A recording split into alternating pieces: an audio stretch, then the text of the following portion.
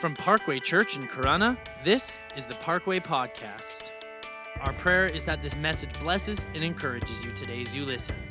If you would like to know more information on who we are as a church, you can visit our website, weareparkway.com.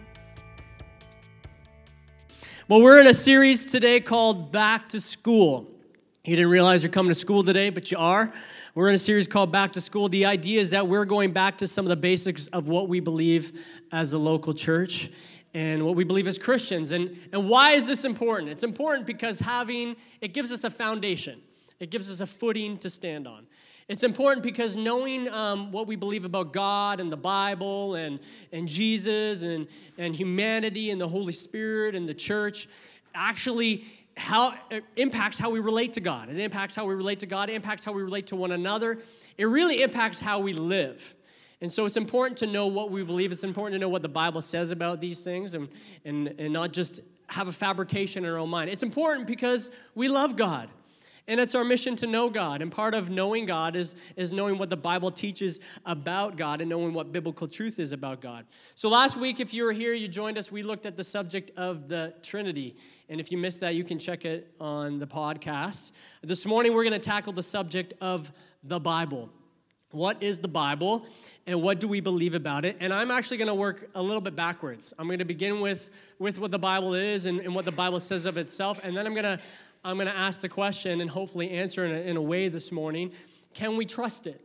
Is it reliable? Is this thing that we read and we look through and we form our foundation of our faith for a reliable source of information? So we're back to school. So sit up straight, maybe bust out the ruler and the pens and the pencils, nudge your neighbor, tell them to pay attention. Do whatever you got to do to focus this morning. There may be a lot of information, and I'm going to attempt to talk slower at those times.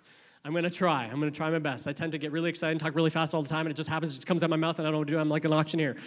But I'm going to attempt to slow down and just let it just digest a little bit, hopefully. Amen? Let's pray one more time. We'll get into it. Father God, we just thank you for your word. We thank you that we have the opportunity to freely study it in our country, in our church, and we just pray that as we look at it this morning, that you would speak to us, and maybe you would reinforce some information for us. Maybe you would refresh. Maybe you'd teach us something new, God, this morning. But let us leave here changed and compelled, Father God, more to be in your word and to look at your word. In the name of Jesus, Father God, I know that this is how you've revealed yourself to us, and so I pray you reveal yourself this morning to us in a new way, in a fresh way, in the name of Jesus. Amen. So a rhetorical question for you. I don't want you to answer this, but I just want you to think about it. Does God still reveal himself? Does God still reveal himself? Every night before we put our kids to bed, we have a little bit of a routine that we've been doing basically since they could function. We do it with Emmy, our she's not a newborn anymore. She's 11 months now. But we do it with her. But we get them ready for bed. That might include a bath and a little snack, depending on the day and the night. And then almost always it includes a book that we read, which is usually the Bible. Not always, but most of the time is something from the Bible. And then a prayer. And I remember, I think it was last year sometime, as I was putting the boys to bed, and I prayed with them and tried to encourage them to pray. One of them asked, does God ever speak to us? Like, how come God never talks to us? And it's a simple question, but it's a deep question. And then I found myself racking my brain to how am I going to explain this to a 4-year-old? How am I going to explain this in a way that a child will understand? God still speaks, and God still reveals himself. That's not how I said it to them. I didn't just champion a moment. I could have, but I didn't. I'll get to that. God still speaks, and God still does reveal himself, and there's two primary ways that God reveals himself. The first is general revelation, and the second is special revelation. General revelation is basically revelation that God has revealed himself to everyone everywhere. It's for everybody.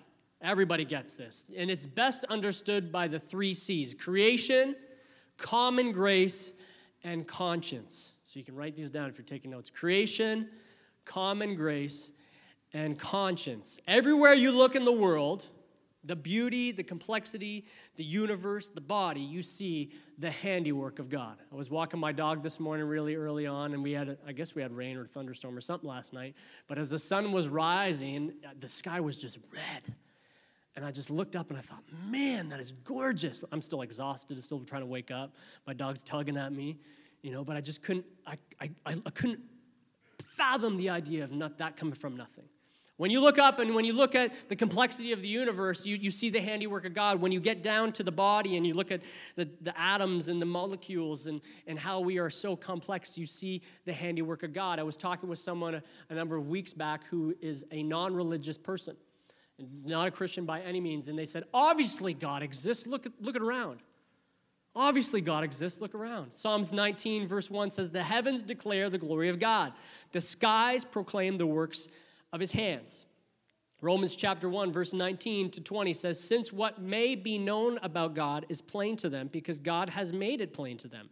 For since the creation of the world, God's invisible qualities, his eternal power and divine nature have been clearly seen, being understood from what has been made, so that people are without excuse. Everyone, everywhere can see the wisdom and power and divine nature of God through created life.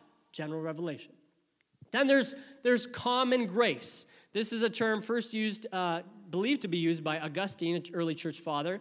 And it's grace that is for everyone regardless of belief, regardless of sin level, regardless of understanding, because God is loving and good and is determined to do good in love, and therefore this is common. Sun, rain, laughter, access to raw materials. Some would say that common grace allows those who despise God learn and make gains in science and philosophy and technology and education and medicine. So when you look at the world and you're like, why are incredibly evil and sinful people, societies to flourish and families to exist and cities to rise and nations to prosper regardless of their belief? Matthew chapter 5. Verse 45, the latter half says, he causes the sun, talking about the physical sun, he causes the sun to rise on the evil and the good, and he sends rain on the righteous and the unrighteous. It was Eli's birthday the other day, and Jody had asked him, what do you want for breakfast? I'll make you anything you want for breakfast, your favorite breakfast. And so he chose banana pancakes, with pancakes made with bananas and chocolate chips in them and fruit smothered in fruit. And he had a couple English muffins, and he's like, I want a smoothie. And so she made him this smoothie with like a nice little topped strawberry, like on the glass. It wasn't a glass, it was a mason jar, because that looks even more incredible, right? And so he's in his glory first thing in the morning, and then Joshua strolls out of bed a little bit later, because Joshua's the one that sleeps in a little bit, and he comes out and he gets up on the stool, and then Jody hands him the exact same thing. But it's my birthday, and I just thought to myself as I was thinking about this, I'm like, common grace, buddy. Common grace, everybody.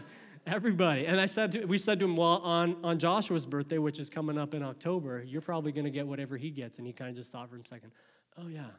And he continued to eat. That's common grace. And then finally, God has revealed himself in our conscience. Our conscience is our internal moral compass, right? Our conscience tells us it's wrong to murder your neighbor when they do something that you don't like. It's wrong to steal their possessions because you want them and they have a really nice boat, right? It's wrong to do. That's our conscience. And everyone has a conscience. Now, you can ignore your conscience and you can sear it and you can break it, but everyone has this internal moral compass built within them. So ultimately, general revelation means that all people know God in a general way. God has revealed himself in a general way to everybody, right? You're tracking with me so far? But that is not sufficient.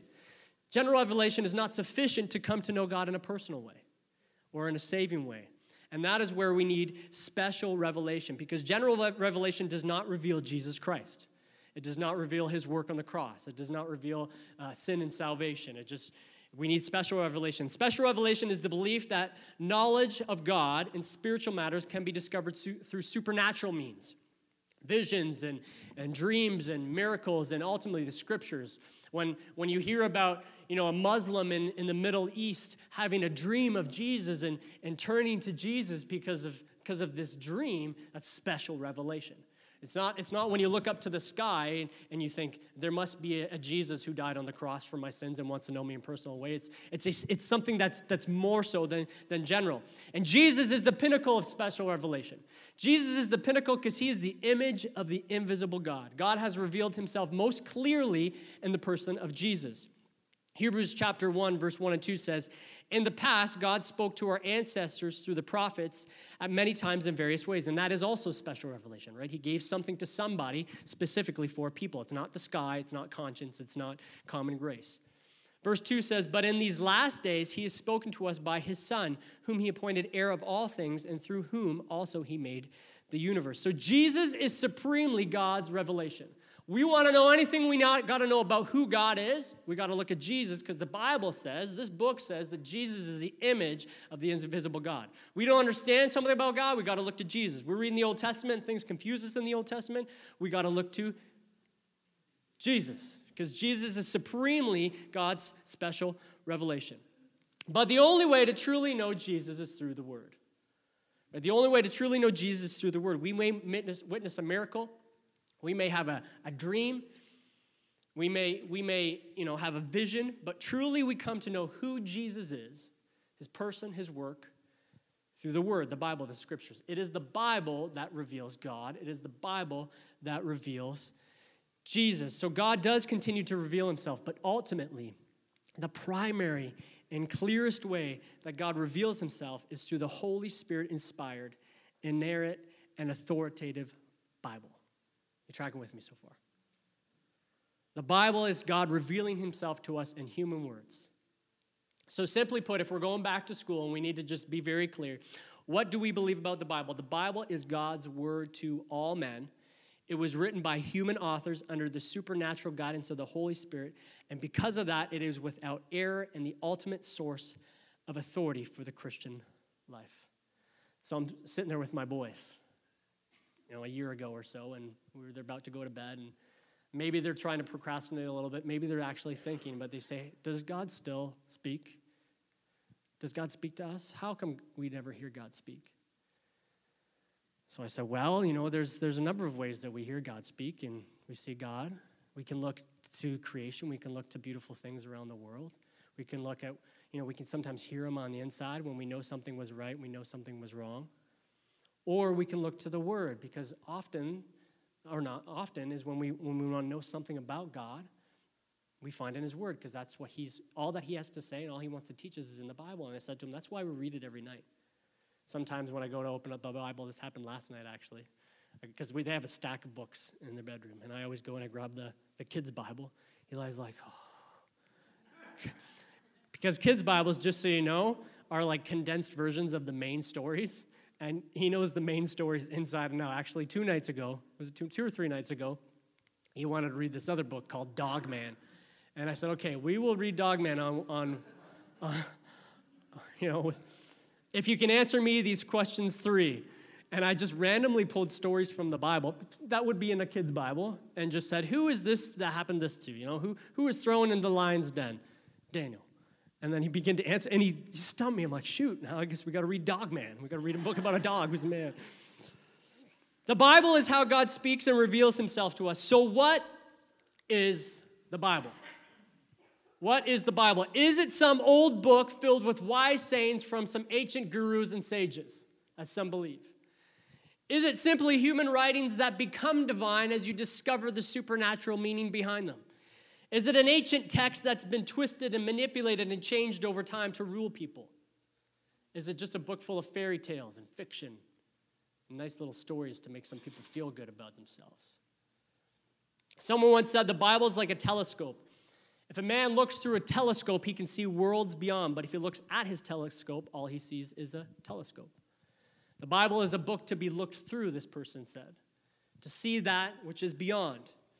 But most people only look at it so they can only see the dead letter.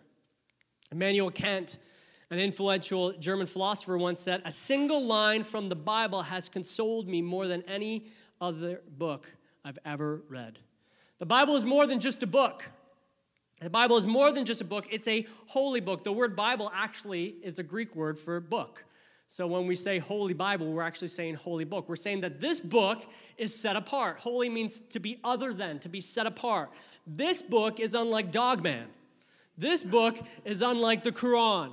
This book is unlike your textbook. This book is unlike Roman history because this book is a set-apart book. This book is a holy book. I remember I was a youth leader running a youth group way back in the day for me. You're like, that's not way back in the day. Way back in the day for me, and we were talking about what the Bible says about holy living and living a holy life, and this relatively new guy comes in, and non-Christian background, non-Christian person, and he's engaging in the conversation, and he says, this is good and all, but how can we trust something that was written so long ago by one guy? We don't even know if he's a crazy person. I said, actually, we do. And the book is not written by one guy. It's actually a collection of books. And so then we ended up having a conversation about this, and it was like his eyes were open for the first time. It's like someone opened a treasure chest full of gold, and the glow was on his face. And so this morning, hopefully I want to open up a treasure chest a little bit. I want to open up some eyes a little bit. See, the Bible is not so much a book as it is a collection of books, a library of books, if you will. This is where I'm going to slow down a little bit.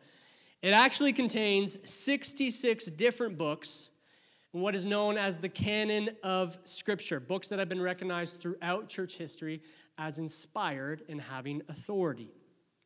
39 of the books make up the Old Testament, which records from the creation of the world all the way to about 450 BC. The Old Testament books of the Bible, the Scriptures, are the Hebrew Bible. It's what the Jews look to as their holy Scripture. It's known as the Jewish Tanakh, I think, if I pronounce that correctly. The 27 books make up the New Testament, which records the life of Jesus and basically his impact on ministry and letters written to churches and instructions to churches and Christians, known as the epistles. Some other mainline Christian faiths, such as Catholicism, may have other books in the Holy Bible that they have called the Apocrypha, but these are not considered to be a part of the canon of Scripture. They don't carry the same weight and authority. Now, if I remember correctly, and I quickly brush up on my history, basically the Old Testament, the Hebrew Bible that the Jews believed was translated into Greek. That is known as the Septuagint. And somewhere along the ways in the Septuagint, these other books got added into it. And so other Christian mainline faiths, such as Catholics and Catholicism, use the Septuagint, the Greek translation of the Hebrew Bible, to bring about their English Bible, which is why you have those extra books. You're like, why are there extra books in here? It's because they didn't go to the Hebrew, they went to the Greek translation of the Hebrew. You tracking? A little bit? Okay. The books of the Bible were written in 3 languages, Hebrew, Greek, and a bit of Aramaic, over the span of 1,500 years by more than 40 different authors on 3 different continents. Let me repeat that. The books of the Bible, and I'm saying that on purpose, the books of the Bible were written in 3 different languages. Hebrew is primarily the Old Testament. Greek and a bit of Aramaic over a span of 1,500 years by more than 40 authors on 3 different continents. Now, this is what separates this holy book from many other holy books. Because this book, unlike many other holy books, was written by multiple authors over a span of 1,500 years, 3 different continents and 3 different languages, where you might take a book like the Quran, for instance, which is just written by one guy. One guy. The human authors include kings, peasants, philosophers, fishermen, poets, statesmen, a doctor, and scholars. The books of the Bible cover history, sermons, letters, songs, love letters. There are geographical surveys, architectural specifications, travel diaries, population statistics, family trees, inventories, and numerous records. Now, what makes this incredible is although that it's vast in its compilation and authors and language and geographical location, there's incredible unity and continuity in the message. And I know it's hard because we just look at one book. But if I split this up into the 66 different books and I put them on 3 different continents in the original languages, and I lined up all the authors, which I couldn't because they're no longer with us, unless they can live forever, but that's not true. There's only one guy that's doing that right now. His name's Jesus. We're all going to be that way if you believe in Jesus. And I spread that all out, you might be able to understand that the guy who wrote the Old Testament, Moses, who wrote the Pentateuch, the first 5 books of the Bible, and then I put Paul on the other end of the spectrum, and I said, there's incredible unity and continuity and harmony in the message along 40 different authors, 3 different continents, not countries, continents. 3 different languages over a span of 1,500 years. Nobody in this room has lived that long. Nobody is in this room. That makes this incredible. In many ways, the Old Testament is a series of promises from God, and the New Testament is a series of fulfillment of those promises, or an anticipation, if I can talk correctly, of a fulfillment of the rest. The chapters, if you open up your Bible, you'll see little subtitles and headings, and you'll see numbers, chapters, and verses. Those were added later to help us find sections in the Bible. And around 1200 to 1500 AD, those were added. It's important to understand that the chapters and the verses are not considered inspired and authoritative. They don't carry the same weight because they weren't in the original manuscripts. They weren't in those documents. They are helpful, but we don't look at this verse and say, verse 32, that number 32 is from God. The words written after we believe are, but the number, we don't necessarily agree with that. But unlike any other book, the Bible is written by both God and man. It's important to say it's not co-authored. It's not like God said, hey guys, let's write a book together. You put some ideas down, I'll put some ideas down, and we'll collaborate together, right? We'll co-author. It's not a collaboration. It's not a human writing and saying, God, can you review this and check it over and make sure I got everything right? I'm gonna write something, God, and I just want you to tell me if it's on point, and then maybe we can just say that you inspired it. Like, that's not what happened here. They were not words dictated to humans. God's not like, hey, Paul, take this down. And he wrote it down. But people were led and inspired by the Holy Spirit who spoke and wrote according to their own personalities. And so you see that coming through the different authors. You see personality coming through. And circumstances in such a way that their words are the very word of God. We call this divine inspiration. The writings themselves had the very quality of being God-breathed. If you remember back at the creation record, when God created the first man and first woman, he formed them from the dust of the earth, and then he breathed life into them, and they came alive. It's the same with the scriptures. He breathed into the authors as they wrote, and they became alive. All scripture, not just parts that we like. All scripture, every part. We can't be like Thomas Jefferson, who took a razor in one hand and a Bible in the other, and he cut out pieces he didn't like, and then he glued it back together the way he wanted. All parts. Paul teaches us that every part of Scripture is God's word to us. 2 Timothy, verse 3 to 16. He's actually, let's get scholarly, we're in school today. He's actually referencing the Old Testament when he says this. All Scripture is God-breathed and is useful for teaching, rebuking, correcting, and training in righteousness. Peter said something also. 2 Peter chapter 1, he says, verse 19, we also have the prophetic message as something completely reliable, and you will do well to pay attention to it as to a light shining in a dark place until the day dawns and the morning star rises in your hearts. Above all, you must understand that no prophecy of Scripture came about by the prophet's own interpretation of things. For prophecy never had its origin in the human will, but prophets, though human, spoke from God as they were carried along by the Holy Spirit. So the Scriptures did not begin with man, they begin with God. And men wrote as they were inspired and led by the Holy Spirit. I hope you're with me so far. And as Paul said, the Scripture is there to teach, to rebuke, to correct, and to train. We like the teaching part, but we don't like the other parts, right? Because it's ultimately, the Scripture is our ultimate authority. It's the top dog, right, when it comes to authority. It's the bottom line. Because it's written by God through people. It's one thing to say, well, I don't like your opinion, I don't like your ideas, but what does the Scripture say? That's why last week when we were talking about the Trinity, we talked about you can believe what you want to believe about God, but if we're going to believe the God of the Bible, we have to hold to a triune God because that's what this says, and we believe this is our ultimate authority. So I can say that I don't like the idea of a triune God. I like the idea of just a singular, a oneness theology, which says that there's only Jesus and those are just expressions, but that's not what this says, and this is the ultimate authority. The Bible is the ultimate authority. Now, there's a hero in the Bible, and if you haven't figured out in our pop culture, in our society today, heroes are all the rage because there's hundreds, it seems like, of hero movies everywhere. They pop up all the time. The hero of the Bible is Jesus. Jesus. It begins with God in the beginning, and it ends with God in the end. And throughout the message, we see it's all pointing to Christ, towards Jesus. The written word reveals the incarnate word.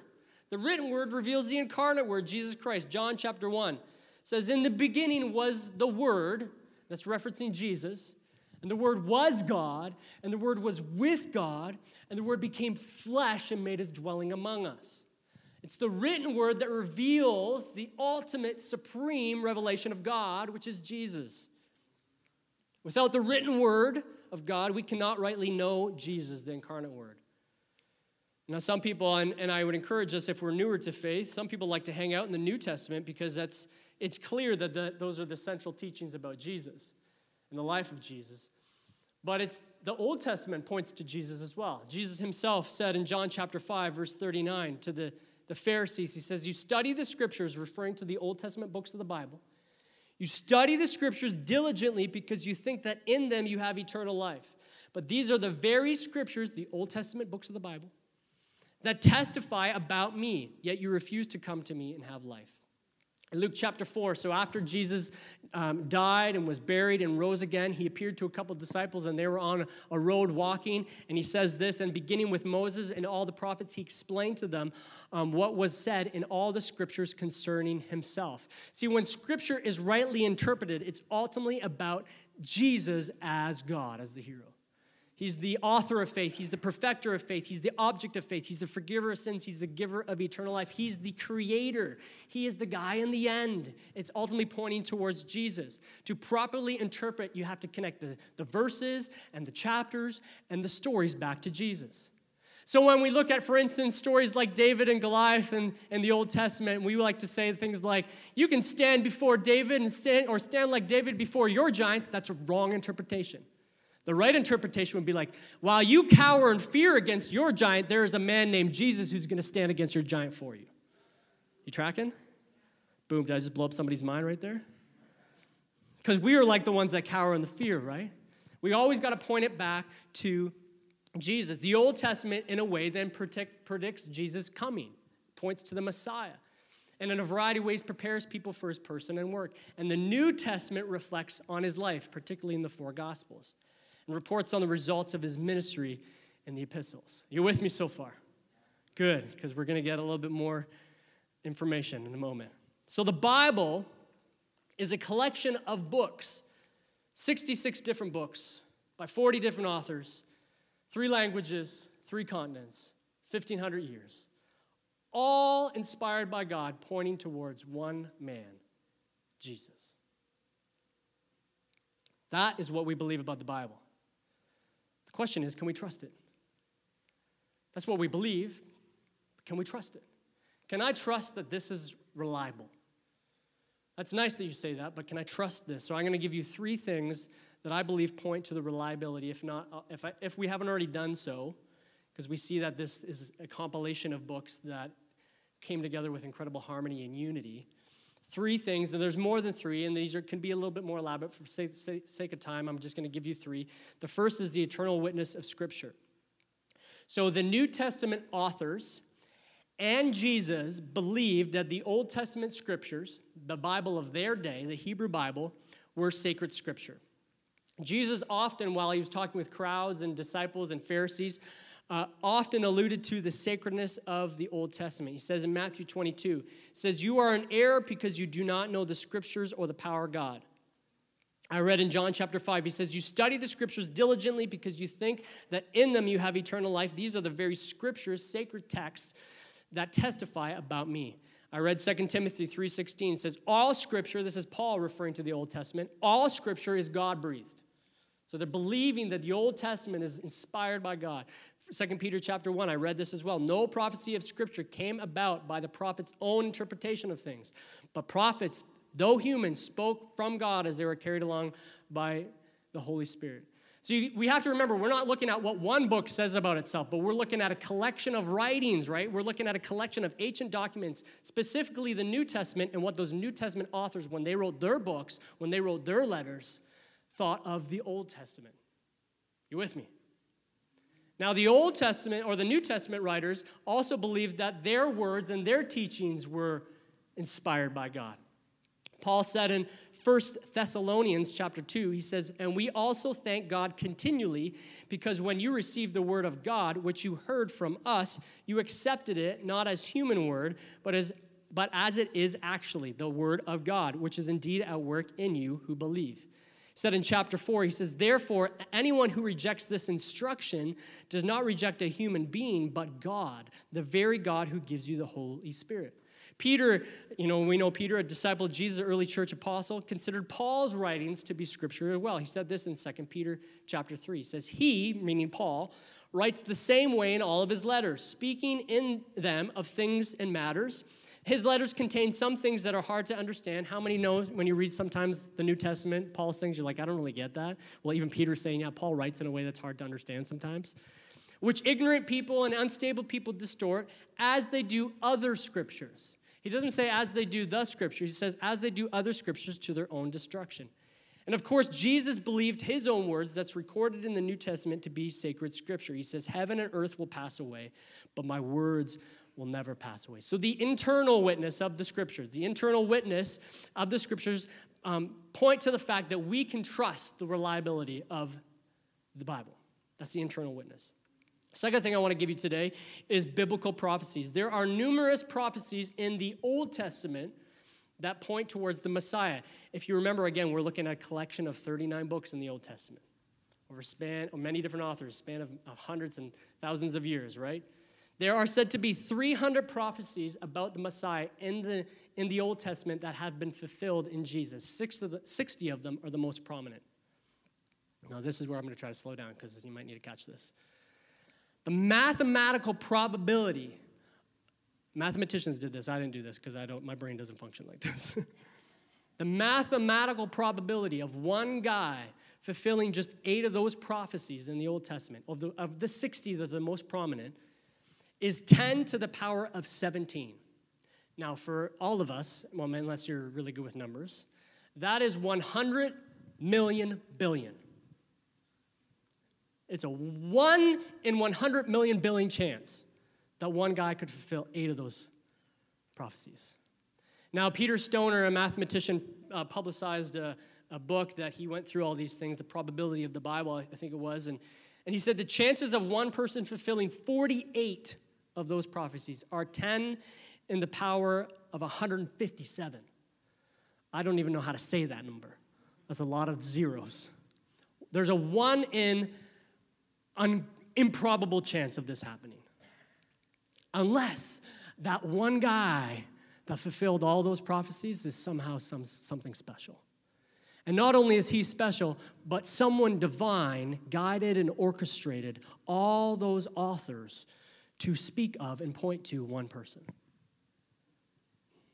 So we can trust the Old Testament and we can trust the New Testament because the prophecies about the Messiah, hundreds, sometimes thousands of years before Jesus was born, were fulfilled in Jesus.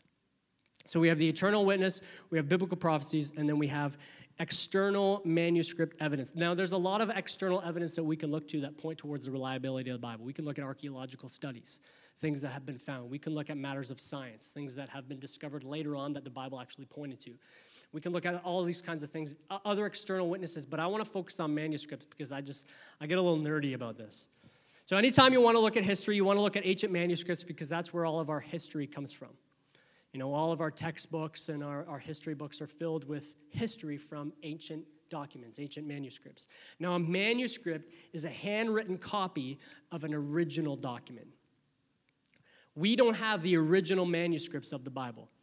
We have copies. We have copies of copies of copies of copies of copies of copies of copies. And we have that because what would happen is the paper that it was originally written on would begin to wear over time, and it begin to deteriorate and eventually disintegrate. So scribes would make copies because they didn't want to lose the message. They didn't want to lose the recorded document, right? And so they would make copies. And so anytime you study ancient literature, anytime, not just biblical literature, but any literature in general, when you're looking at ancient manuscripts, you study for the authenticity of the manuscript. And primarily, they look at two things. They look at the timeline. What is the date of the manuscript that we have in existence? And how does that compare to when the original document or when the history is being presented? What is the timeline there difference? And the closer the manuscript is to the original document, the more accurate the information, the more reliable the information, right? The second thing that we look at as we look at the number of copies, because the more copies that are available, the more you can cross-reference for accuracy. It's like when police are doing the reporting. They want witnesses, because one witness isn't good enough. The more witnesses they have, the more reliable the story. You tracking with me, okay? So let's look at, for instance, Roman history, Greco-Roman history. Most of what is taught about Roman history today, we're almost done, come from two main sources, Tacitus and Caesar's Gallic Wars. Of Caesar's Gallic Wars, we have 10 existing manuscripts dated around 900 AD.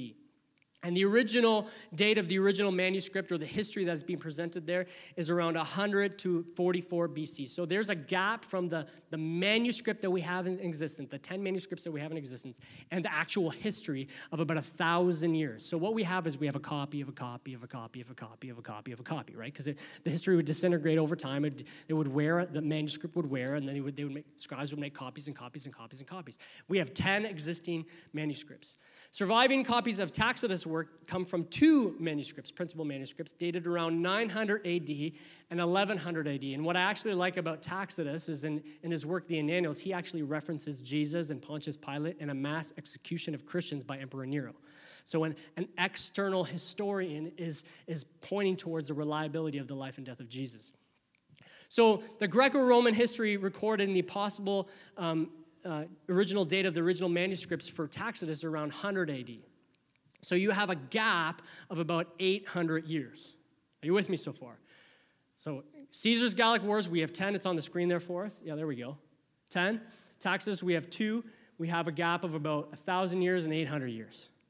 This is where I hope the treasure chest opens up, okay? Because it does for me. When it comes to the New Testament books, we have over 5,300 copies of Greek manuscripts alone. That doesn't include other languages, and if we include other languages, we get up to around 23,000 copies of manuscripts. The earliest dated verifiable manuscript fragment is said to be written around 130 AD, which is a gap of around 50 to 100 years between the date of the copy of the manuscript and the date of the history. What that tells us is that the New Testament is more reliable than Roman history. The New Testament that we have, that we gather from, the information, this information is more reliable than the Greco-Roman history that we look at today. Anybody else getting their mind blown up? Because my mind's blown up right now. Now, if we take the New Testament manuscripts and we cross-compare the 5,300 copies for variants and errors, right? Because there's got to be like telephone tag going on, right? Telephone game where one person says to another person and the message starts out this, but then the message is completely different. I've done this hundreds of times in my lifetime, and if I just put 10 people doing that, it's compare these 53 manuscripts. They only account for variants and errors of 0.5%. That means that the 5,300 manuscripts that are in existence of Greek alone are 99.5% accurate. So the variants aren't differences of message and doctrine and idea. It's like spelling mistake, right? It's someone forgot to dot the I or put a little comma in, but those weren't actually in there. Are you with me? So when someone says, well, do you know what? We can't trust the reliability of it because it's just been changed over time. We can actually say, no, according to historical criticism, outside of just belief and faith, it's incredibly reliable. It's incredibly reliable. The message, the content has not changed over the last 2,000 years. Now that's the New Testament. I'm going to invite the worship team to come up. What about the Old Testament? And then we're going to close with this. The earliest dated complete Old Testament manuscript is the Masoretic text. This is what the Hebrew Bible is. That's dated around 900 AD. And for example, the King James Version is translated, the Old Testament is translated from the Masoretic text. Now, if you know your Old Testament history, you can imagine the gap between the date of that manuscript that we have in existence, complete manuscript, and, biblical history, Old Testament history, because some of the history extends, a couple thousand years before. So you got a 2,000, 3,000, 4,000 year gap there. Right? Significant. Now, something happened in 1947, 1956. The Dead Sea Scrolls were discovered. And the Dead Sea Scrolls contain manuscripts of the Old Testament, of the Hebrew Bible. Now, scholars were both excited and they started to freak out a little bit. Because what are they going to find in these? And they were dated. Sorry, that's an important part. They were dated, predated the Masoretic text by 1,000 years. So 900 AD, we're looking at 100 BC now, if you're tracking a little bit. 1,000 years difference. It predates the Masoretic text. So scholars are both excited and concerned, because if what they find in these Dead Sea Scrolls show a difference or a different content or a different message or a significant amount of variance, they could state that the Old Testament Masoretic text, the Hebrew Bible, is not a reliable source of information.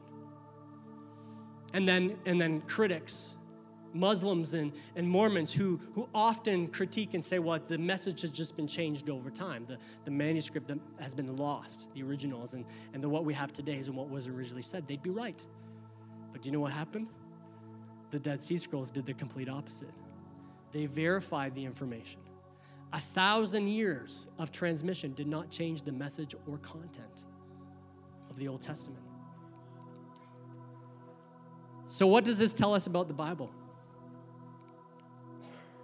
It tells us that the Bible, the holy book, this collection of books by 40 different authors over 1,500 years, 66 different books, 3 different continents, 3 different languages, is a reliable source. But what does this mean for us? This means that the message and the things that are shared in this are incredibly valuable. Because this book claims that Jesus is God. This book claims that Jesus is God. That he came to earth, he's the creator of all things, came to earth, died on the cross for our sins so that we could be saved, forgiven, and have eternal life. So when we look at all this information and we look at it, and some of our minds are just like, I don't even know what's going on here. I'm done. I'm past this. I've lost it. We look at this tells us that this is not something we just leave on a shelf. This is not something that we just let the pastor pick up and tell us on a Sunday morning.